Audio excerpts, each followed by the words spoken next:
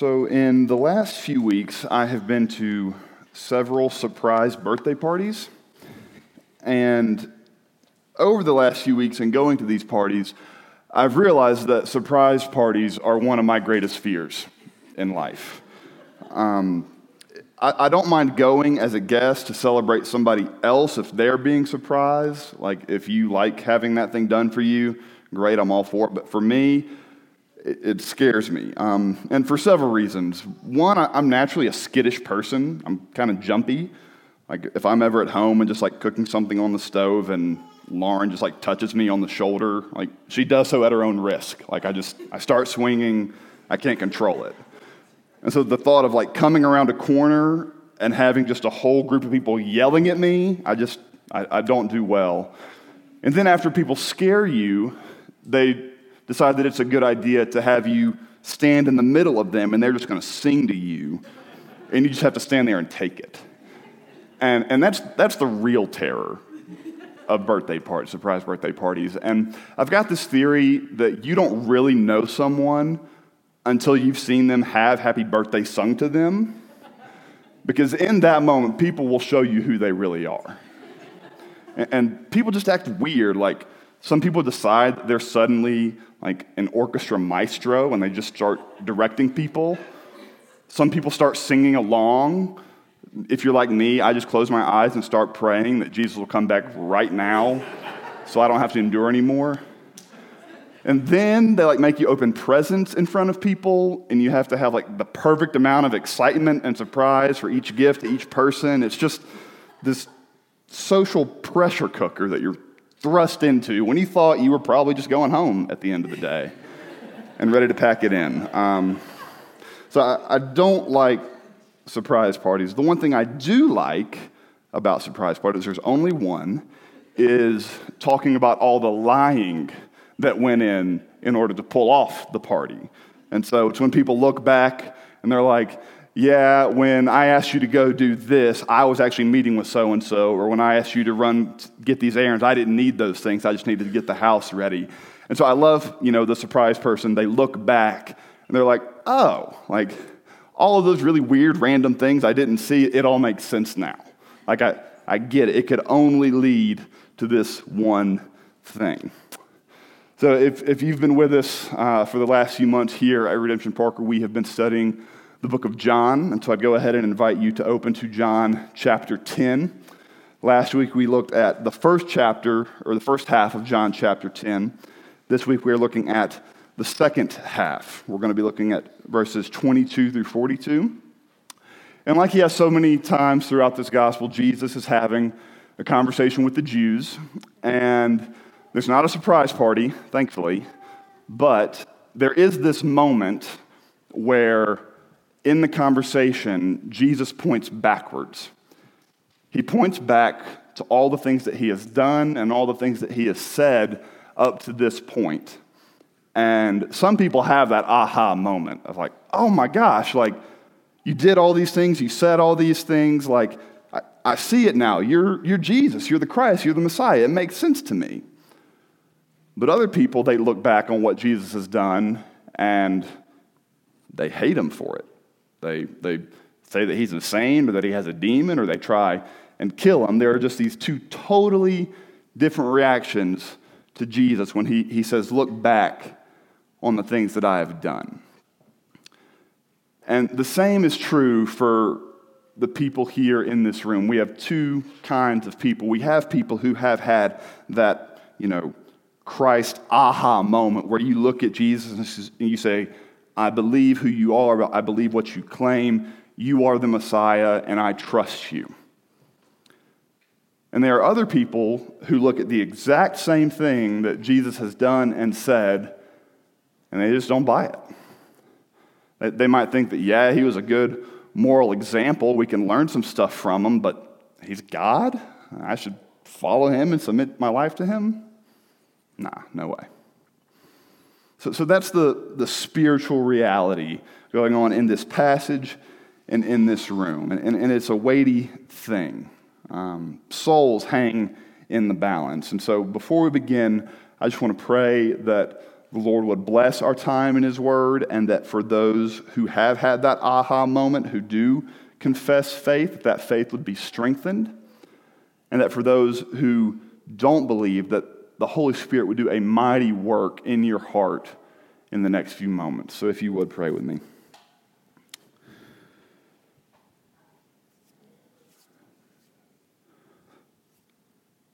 Lord, everybody spends eternity somewhere. And eternity is a very long time.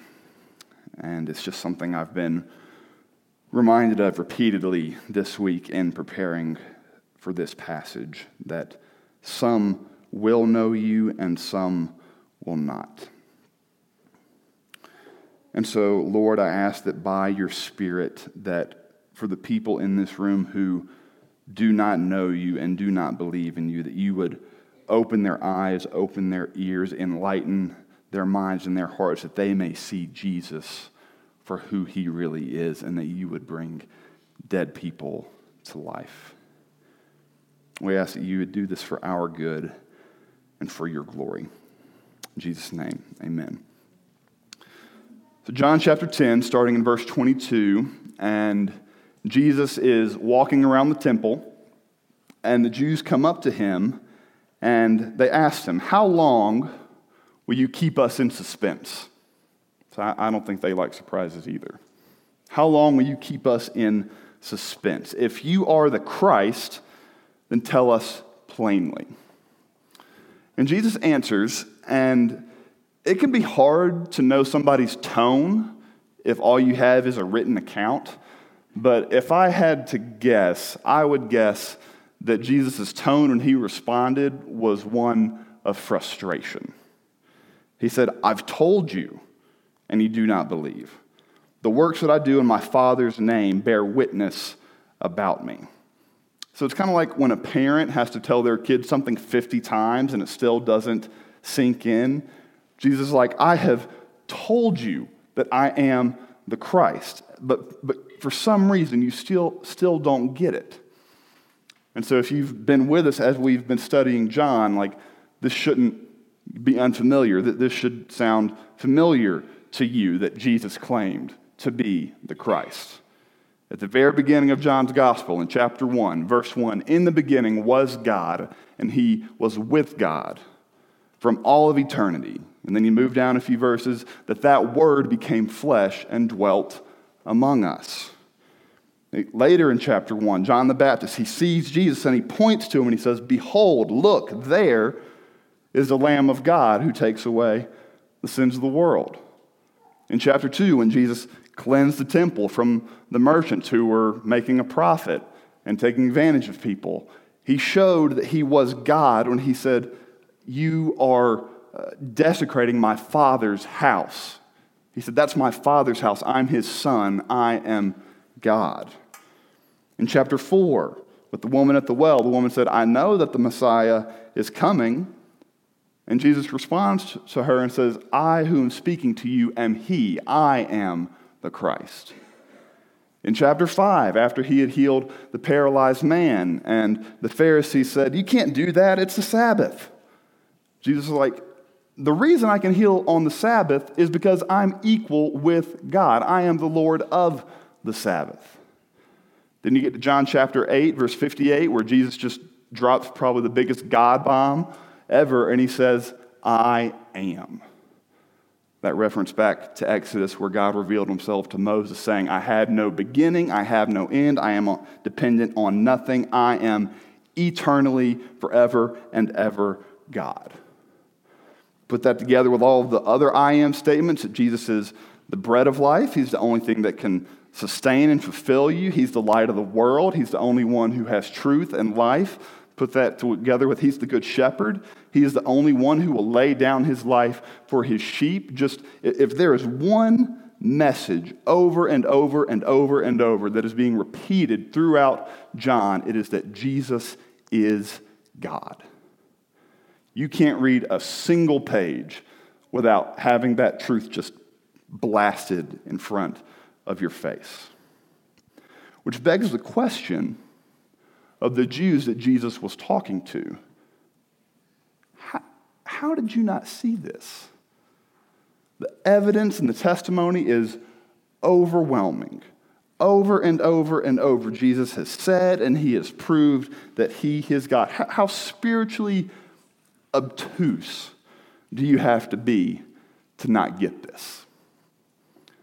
Jesus actually gives us the answer. In verse 26, he says that the reason that you don't believe is because you are not among my sheep. And so there Jesus is building on a metaphor that he started last week in the first half of the chapter, that Jesus is the good shepherd, and the shepherd watches after his sheep. And so he used a popular image, metaphor of that day, where there would be several shepherds who at night would bring their flock all into one pen to protect them. And when morning came and it was time to go out to graze, each shepherd they would call out to their sheep, and the sheep would recognize their voice. They would make a distinct sound. Their voice was unique. And so even though sheep were kind of stupid, they recognized the voice of their shepherd. So even though they were all mingled together, when the shepherd called them, the sheep could go to the one who they belonged to. And so here, when Jesus says, you are not of my sheep, he's building on that metaphor, that the reason you don't believe is because you can't hear my voice. You don't recognize it. You're not one of mine. You don't hear me. You're deaf. And Jesus' bluntness astounds me sometimes. Maybe it's because I'm from the South where everybody sounds nice, but really they're just speaking in code. And so if you're ever in the South and someone says, just bless your heart, watch out. Because 30% of that is probably them being nice, but the rest of it is them saying, oh, you've made some really bad life decisions, and I am judging you very, very hard right now.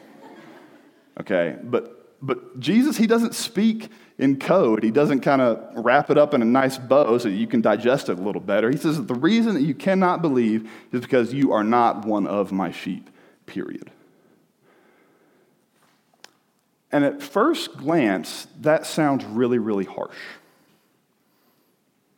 It sounds almost fatalistic of, you're either in or you're out, and that there is nothing that you can do about it. And if that is all that there was, like you're either in or you're out, you're one of his sheep or you're not, that just doesn't sound like gospel good news.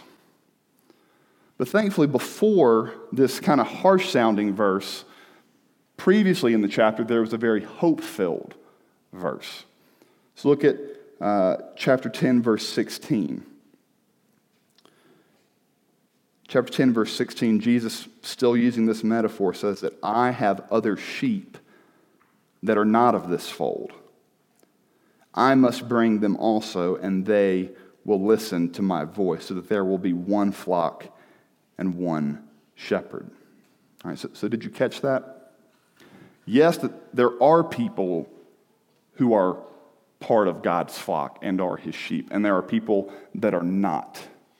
But just because you are not currently one of God's sheep, that does not mean that you can't be. Jesus said that there are other sheep that are not of his fold and that he has to go and get them. He has been sent on a rescue mission from his Father to go into the world and to gather in all of the people that the Father has given him. The Good Shepherd has more sheep, and his flock is not full yet. It was true then, and it is true today. There is still room in his flock. So last week, Mark talked about how the same voice that created the universe and spoke everything into existence, that same voice calls out to individual souls and says, come to me. You won't come to me unless I call out to you, but I'm showing you grace and saying you're not one of my sheep, but I have set my affections on you and I love you. Now come into the fold. Just because Jesus says that you're not one of his sheep now doesn't mean that you can't be. In Luke 15, Jesus told a parable of the lost sheep. And he said, which shepherd who when one sheep runs away will not leave the 99 to go and pursue and run down that one sheep. And once he gets that one sheep, he will put it on his shoulders and rejoice. And when he gets back home with the one sheep, he will call all of his friends and family members together, and they will throw a party. And that in heaven, that among the angels, that there is more rejoicing over that one repentant sinner, that one sheep who came back, than over all the other 99 who didn't need to repent. And so there are some of you in this room who are that one sheep. You have run away from the flock of God. You're either trying to deny that God exists, or you know that he exists. You just don't want to come to terms with that. You're trying to ignore him. You are doing everything that you can, running as hard as you can to avoid Jesus. Well, the good news of the gospel is that Jesus is the hound of heaven. There are people that are not of his flock, but he is determined to go and run them down, and he will do whatever it takes. He is still offering grace and life and joy and salvation. His flock is not full, and there is still room for you. And then Jesus sweetens the pot. So far we talked about how God calls that one sheep. He calls the people who are not of his flock. He calls out to them and he brings them in. And then we're going to read that once he calls them, that he keeps them. Let's read verses 28 through 30. I give them eternal life, and they will never perish, and no one will snatch them out of my hand.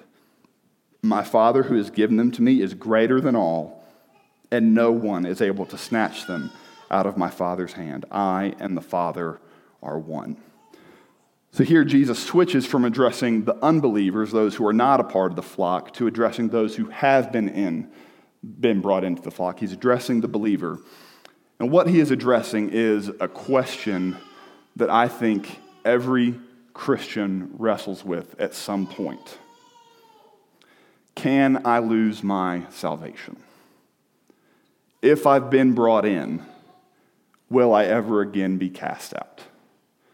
So I remember as a young believer, I confessed faith in Christ. I became a Christian, but the next day I woke up and I realized that I was still a sinner and that I kept sinning. And I thought, if I'm still sinning, then that must have meant that my faith back then wasn't genuine. So I've got to pray the prayer again. I've got to walk the aisle again. I can't trust what happened then because I'm still sinning. I thought I must have not been saved. I must have lost my salvation at some point. And Scripture does answer this question for us. Can I lose my salvation? Now, before it answers it, it does kind of give some caveats that you have to work through. First, it tells us to examine ourselves to see whether we're in the faith. And that's a different sermon for a different time to talk about whether you genuinely have put your faith in Christ. If you are putting sin to death, if you are loving your brothers and sisters, if you are bearing fruit. And Scripture says that those are evidences of our faith. They don't earn our faith, but they are evidences of what God has done. And if you can say yes to those things, then Scripture is clear that for those who are genuinely and continually growing in the grace of God, that yes, your salvation is secure. And so I think God knew that his children were going to struggle with this question and that they were going to struggle with it a lot. And so one of his graces to us was to fill his word with assurances of our eternal security.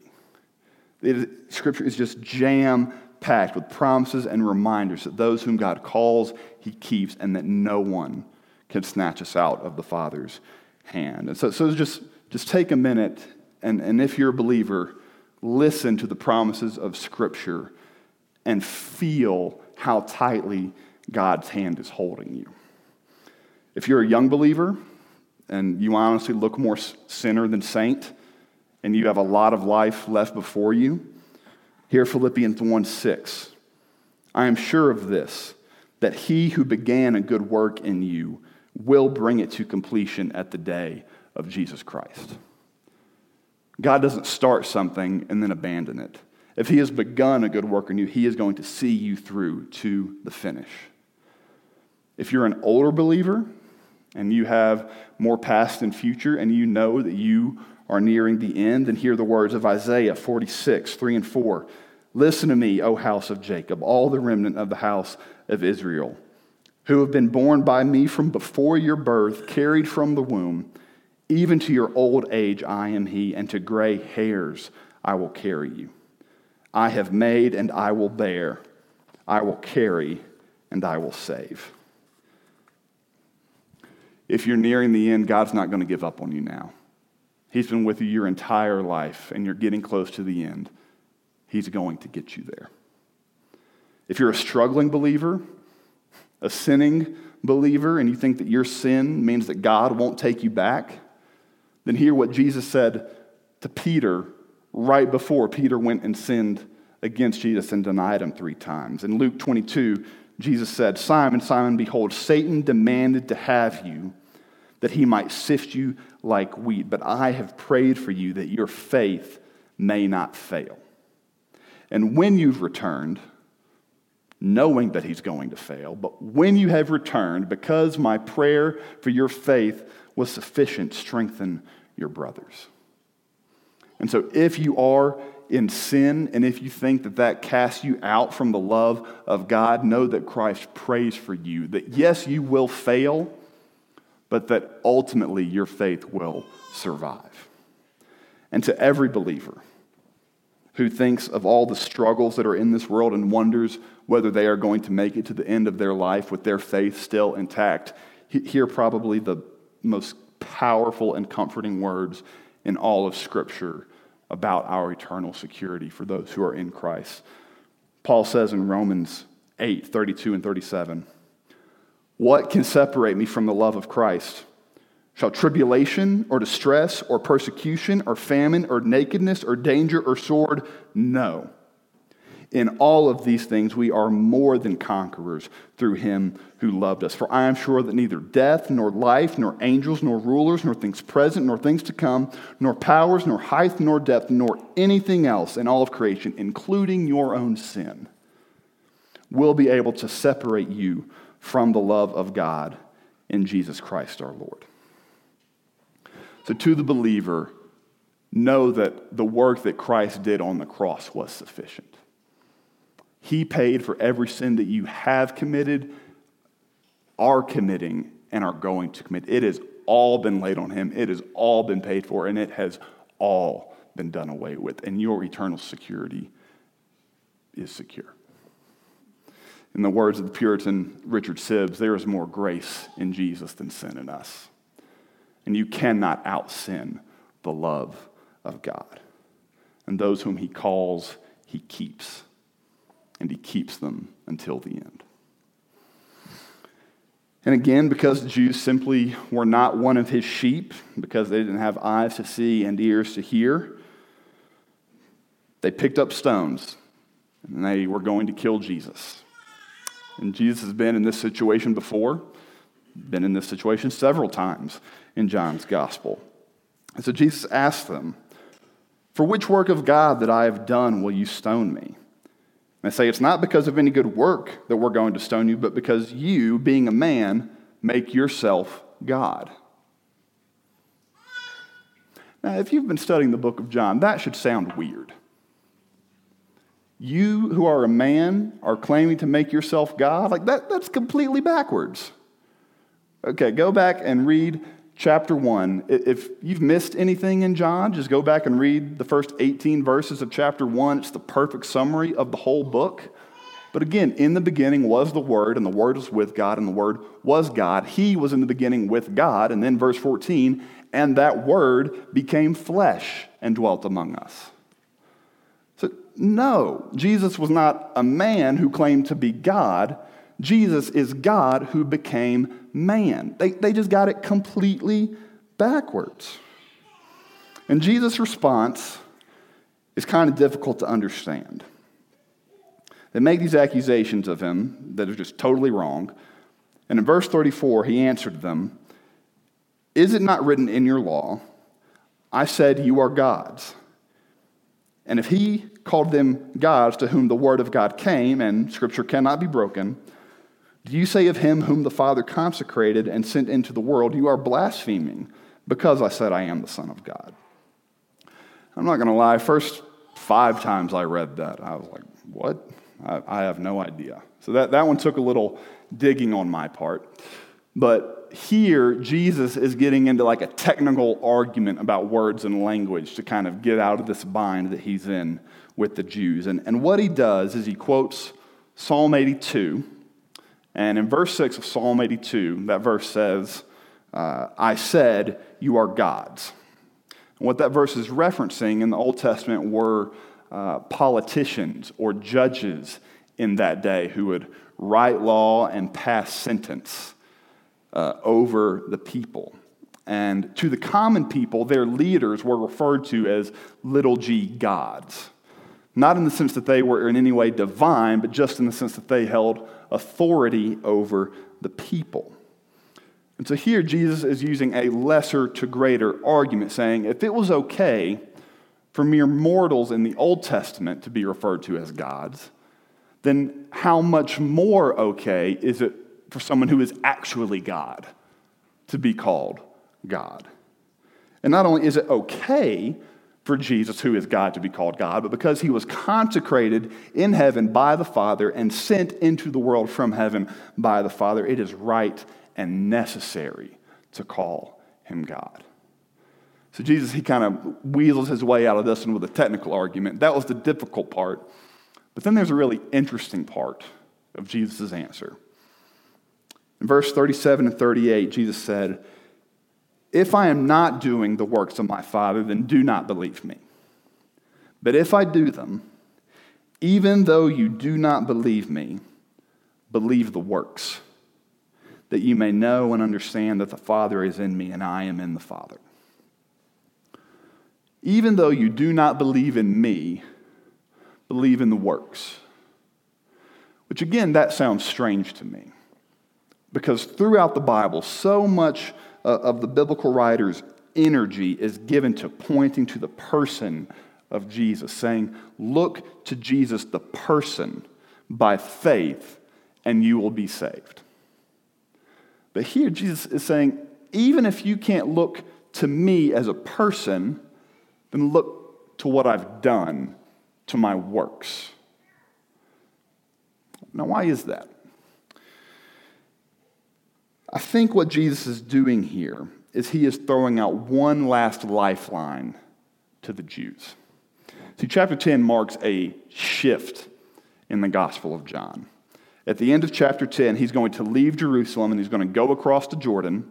He's going to spend some time there. And then starting in chapter 13, he's going to begin basically the final week of his life, but he's only going to be spending that time with his disciples.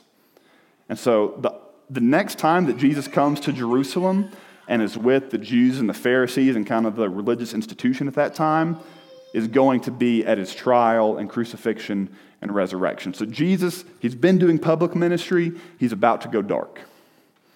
And so I think Jesus is throwing out one last lifeline. He's saying, like, before I go, before you never see me again, here's one last thing to consider. If you can't believe in me yet, then look to what I've done.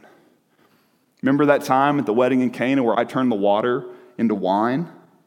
Remember that time where an official came to me and said that his son was sick and the son was 15 miles away, and with a single word, I cured him instantly?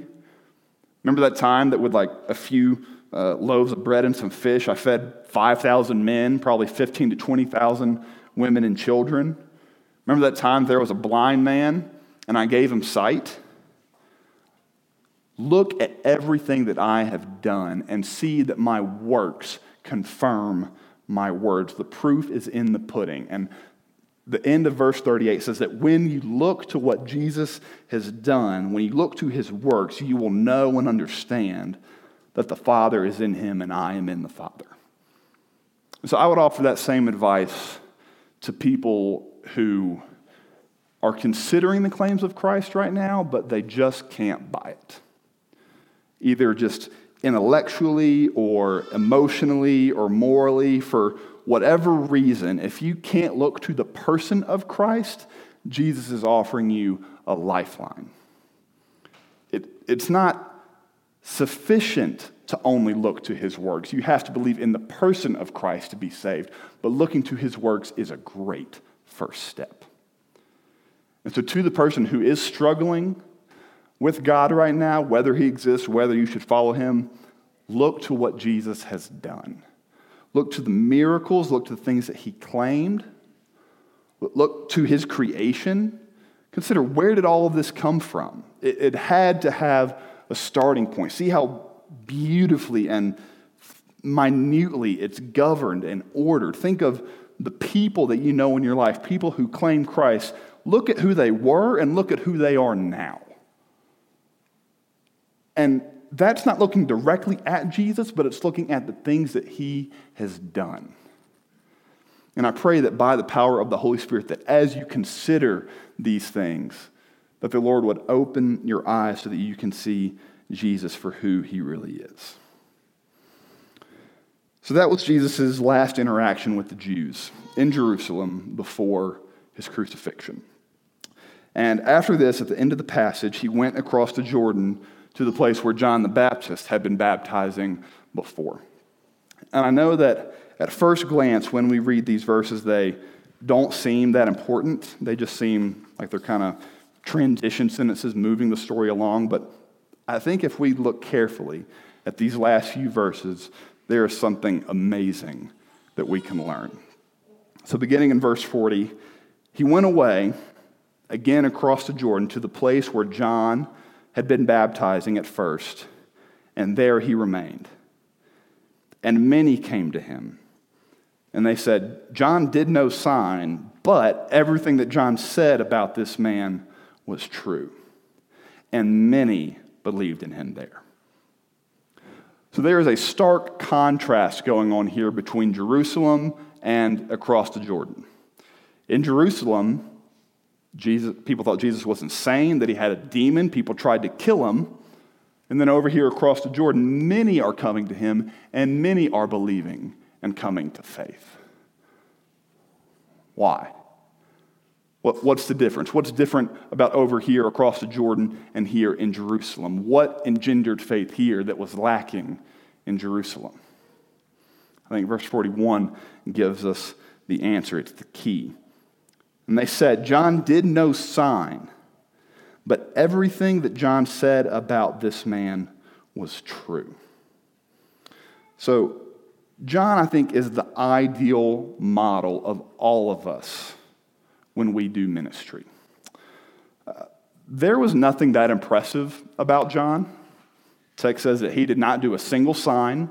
He didn't perform a miracle. Nobody marveled at what he could do.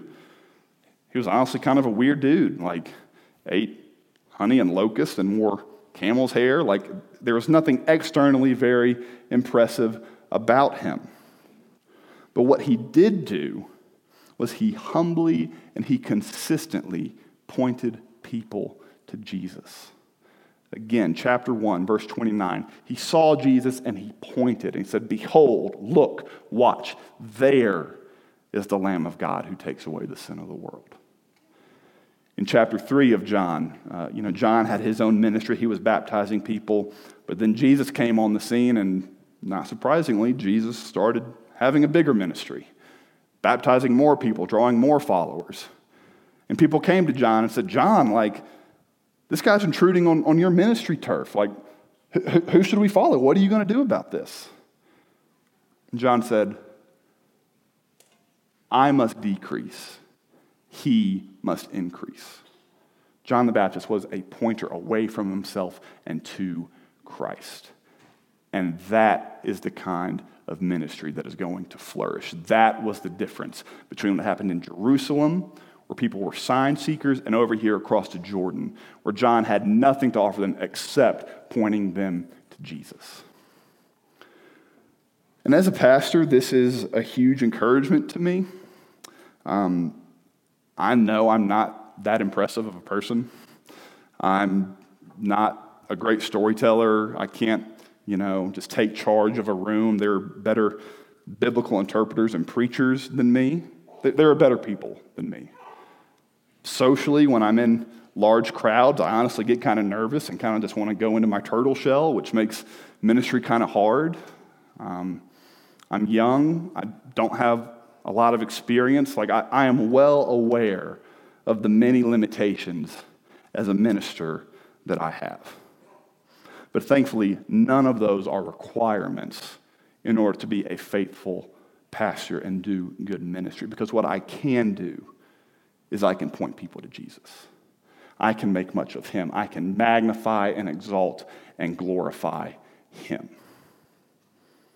That's true for me, and it's true of you. John the Baptist isn't just a model of ministry for pastors, but for everyone. I firmly believe that the Holy Spirit indwells all of his people equally, that he equips all of us for the work of the ministry, and he gifts us in different ways. And so if you are a nurse, an accountant, a stay-at-home parent, a teacher, a student, you don't have to be that impressive to have a successful ministry. You don't have to be the smartest. You don't have to be the most charismatic. You don't have to be the most persuasive. You don't have to be at the top of your field. All that you have to do is point to Jesus. Say things about Jesus. Point to what he has done, and then let the people examine Jesus, and he will prove himself to be true. I'm reminded, you guys know I love Charles Spurgeon, and after Spurgeon had died, his son took over his church. And on the first Sunday that his son got up to preach, he said to the congregation, big shoes to step into, my father can preach the gospel better than me, but he cannot preach a better gospel than me.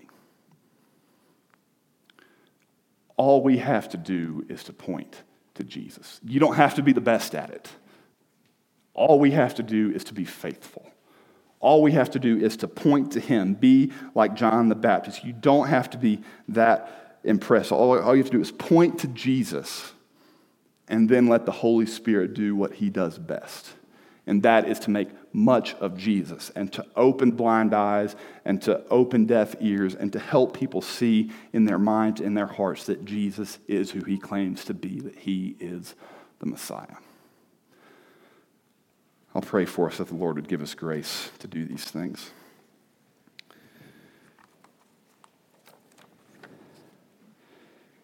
Jesus, you are great and magnificent. You are the one to whom all glory and honor and authority belong. And Lord, we give it to you.